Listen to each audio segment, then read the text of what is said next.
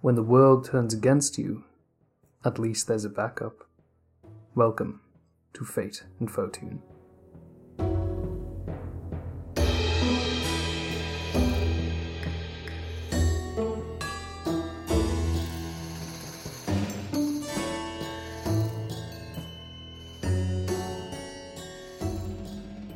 For those who have joined us for the first time, Fate and Fortune takes place at the turn of the 20th century, where sword and steel meets magic and monsters.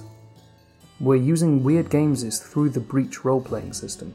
I'm your Fate Master, Danny, and today's Fated are... Jed, as Julius Ignis. Matt, playing Sapper Carlson. And Nate, as Owen Gunn. Whether our cast meets their fate, or find themselves in good fortune, we do hope you enjoy today's tale.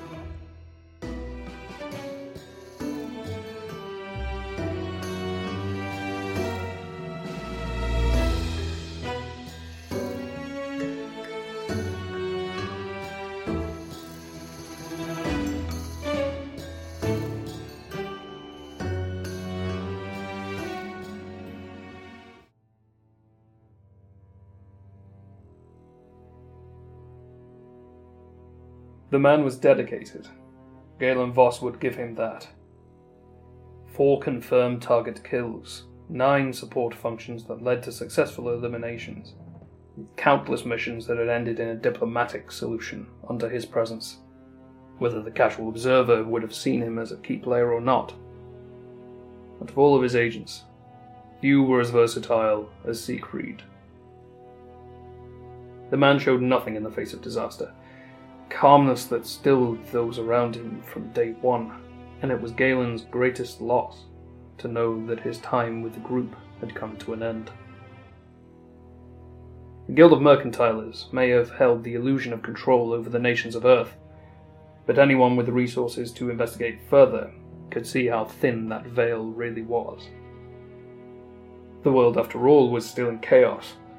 Terror groups and mafia families still ran much of Europe and Asia. The Guild simply didn't have the manpower to focus on any one territory without instantly losing control over another. That is why Galen decided to do something. Tensions were high between the Guild and England's king, Edward VII, as the Guild were pushing him to dispatch more troops to keep control in India.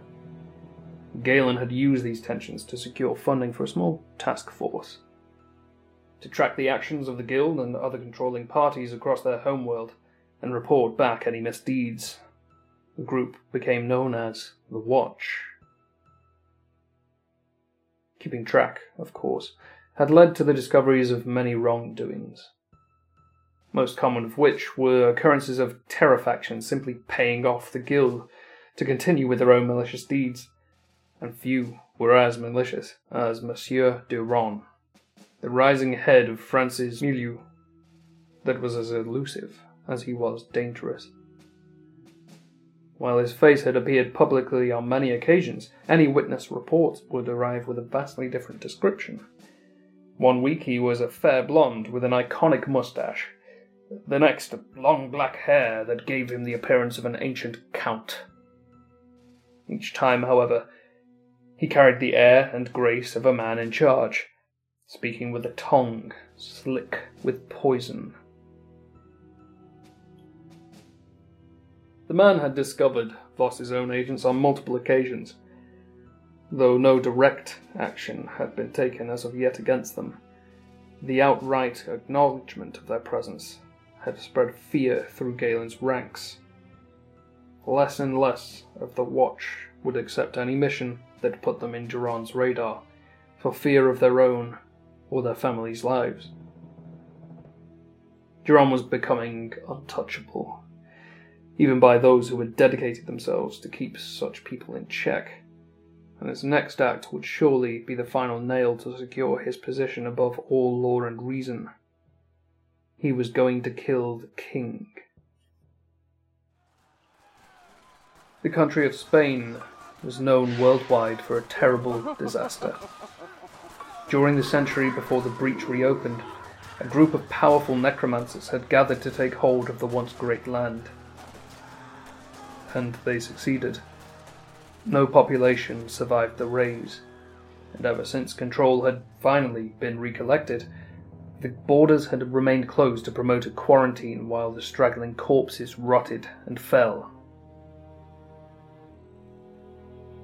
This barrier may have staved off government interaction, but the quarantine of Spain had become a sort of capital for high-profile assassins who would keep their skills sharp by practicing on the waking dead that roamed the land. Assassins that used both magic and steel to secure their kills. The most prevalent major of which was, of course, necromancy. After all, control over existing undead was just as important to teaching as the creation of them. There was an assassin that dwelled here, feared throughout most of Europe, with many believing that it was by her hand that many of the undead that took Spain from the world were created. Whether this was true or not, it was she that Monsieur Giron had contacted according to letters intercepted by one of the Watch's eyes and ears. While her name had been lost to the decades, a moniker was repeated in reference to her actions: Widow's Lace. The Watch was far beyond simply reporting these actions to the court at this point. Words now replaced with action, and the group's title was straying further and further from their function as time went on. But despite the level of heroic espionage that they had completed, the fear of Giron had snaked its way to the heart of the organization. The monthly meeting was held, the password uttered between folk that stepped into the faux store, with hats tipped low and eyes spread to every passerby. A warm November would do us well. Once the gathered had calmed in the large back room, the assignment docket was brought to order.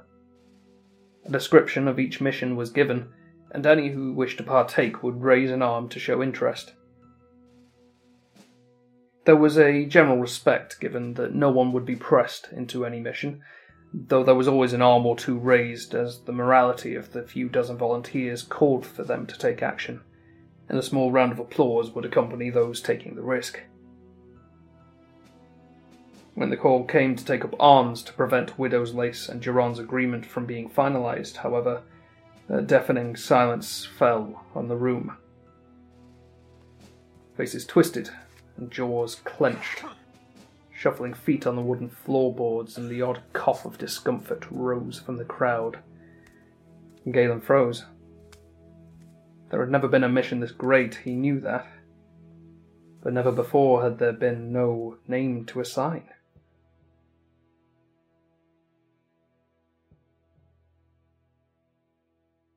A single arm pushed up through the crowd. Galen's gaze met with the eyes of the Rock of the Watch, and he understood.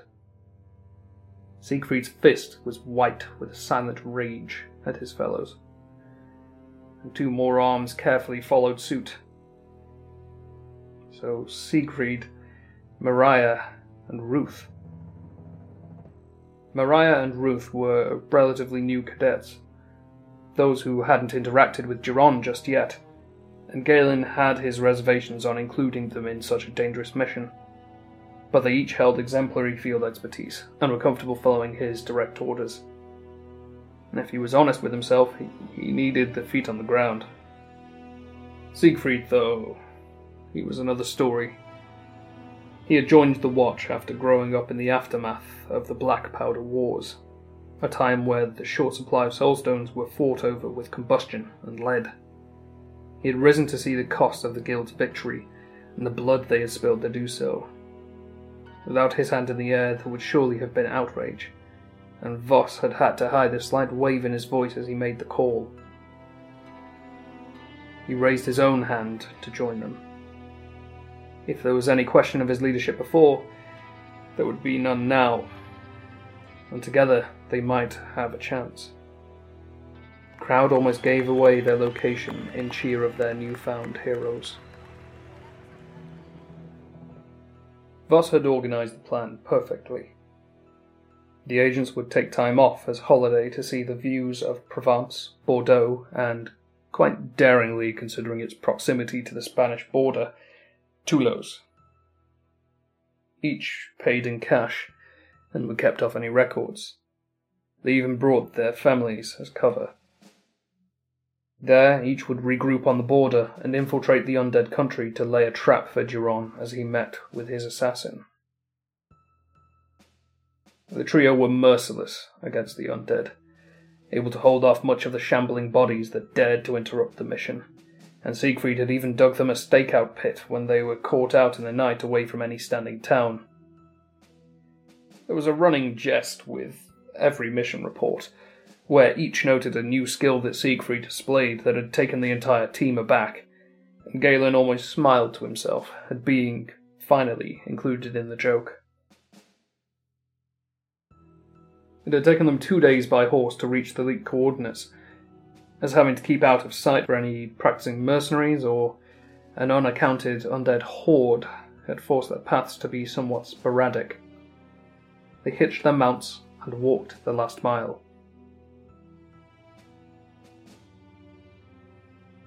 The report had indicated that Widow's Lace was to be meeting with a very low-volume detachment of Duran's personal messengers, and Duran himself, which proved to be inaccurate intel. Though there was a very low volume of guard, they appeared to be very high class. The price of their brandished weapons alone was staggering. Duran, however, was not present. Among the rival party, a woman Galen was keenly aware to be the king of the seedy underbelly's right hand, instead stood. A bright pastel parasol blocking out the harshness of the Spanish day. Verisimilitude Winchester.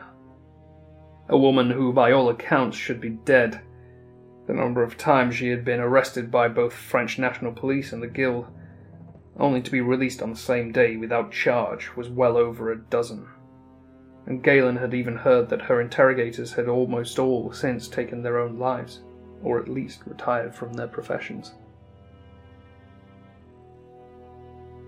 The 4 of them were outgunned. All but Siegfried were frightened out of their boots. But action was necessary. The Watch's morale rested on this mission. Duran had escaped every single strike against his name, and the removal of his key assassin, let alone his right hand, would be essential in disproving his immortality. Voss had the unit spread wide, Siegfried taking point at a sniping position, while the others took to securing the getaway carriage. The mission, of course, was likely impossible. They were quite aware of that. And he wanted to make sure his troops would be able to break free with the only transport available to ensure their safety.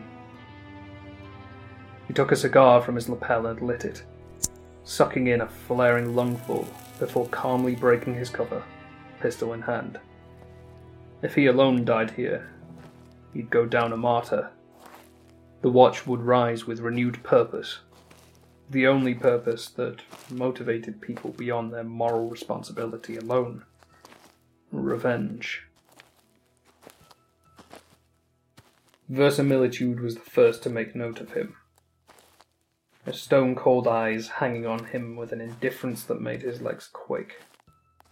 There was something about her lack of response that threw up every red flag in his mind. She knew he was coming.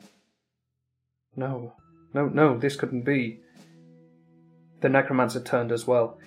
A purple soulstone the size of an apple topped an otherwise bland walking cane, her green eyes glowing beneath a black mourner's dress. She whistled a low tone. Before he could raise the pistol to the assassin, his arms were seized by the pallid limbs of the undead. As they gripped him, he could hear tendons pulling away from bones in the zombie's thick, yet rotting biceps. But they still held firm. The woman stepped toward him, and Verisimilitude took the hooked end of her parasol and pulled his knee forward, the zombies instinctively pressing down on his shoulders. He had never met her up close, only seeing in reports that she was present for much of Duran's dealings. The right-hand woman of the crime world's most powerful man was a terror to behold. Her poise outshone that of the necromancer, a thick air of elegance and grace that perfectly hid the atrocities that were carried out in her wake, as if she was nothing more than a high-level socialite. But her eyes showed how insignificant he was to her, how little the watch meant in the grand scheme. How could any of them hope to stand up against? The necromancer whimpered. Though her blood was simply too congealed to flow, the bullet that exited her temple and hit the ground behind his ear had Galen seeing clearly again. Verisimilitude faltered. It was merely a second. The crack in her armor proved the mission. They are not invincible. He felt the slack of the undead that fell away as their master had done so, and raised his pistol to the temple of Miss Winchester, but did not pull the trigger. Why would he? The necromancer was dead. Siegfried had made sure of that. What victory would be greater than severing Turan's right hand, than finally forcing him into the weakness of begging for her return? More bullet shots. The team were engaging with those undead that remained, and whatever forces verisimilitude had brought. But Galen was confident in his men and women. He focused on his own world, himself, and the monster that stood emotionless before him. The monster leaned her temple against the barrel of his gun, her grey eyes level with his own. Lips parted, revealing those military-grave teeth, and in a tone just audible over the gunfire around them, she whispered the last 3 words Galen Voss had wished to hear in that moment. Provence, Bordeaux, Toulouse. Eventually the firing ceased, and Siegfried rejoined his leader. Galen's eyes were blurry from the tears, and he walked the prisoner, who calmly let herself be led to the carriage she had arrived in. Before he had returned, Siegfried had already started tending to the wounds of his cohorts, somehow both alive. Though they were certainly no official military force, many of the members had taken their own ranking titles to use as code names on the field, usually in relation to their skill sets. This man had certainly earned more than his own nickname, that's for damn sure. Galen took his hand and shook it with vigour, knowing in his heart that this would be the last time the Watch's Rock would stand with them. It had been an honour working alongside the Sapper.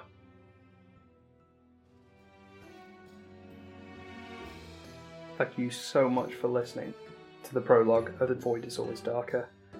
And special thanks to the Scoundrels and Baz Mallow 4 on Twitter for naming Galen Voss of Verisimilitude Winchester, the first 2 names selected from a Fate and Fortune Name a Character competition.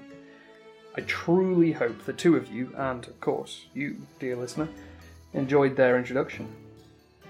We had the idea for Sapper's background during his very first session to have some kind of military backstory with his additional skill sets that we've all seen, but the additions of Galen Voss and Miss Winchester have added so much depth to the planned journey of the character, and honestly I just love saying them. Galen Voss, Verisimilitude Winchester. We'll have another Name a Character competition after the conclusion of the coming episode, so keep close to your ether foxes, folks. For next time, we truly journey through the breach in our last episode of Season 1, The Void is Always Darker. Until then, stay safe, listeners. No, really, stay safe.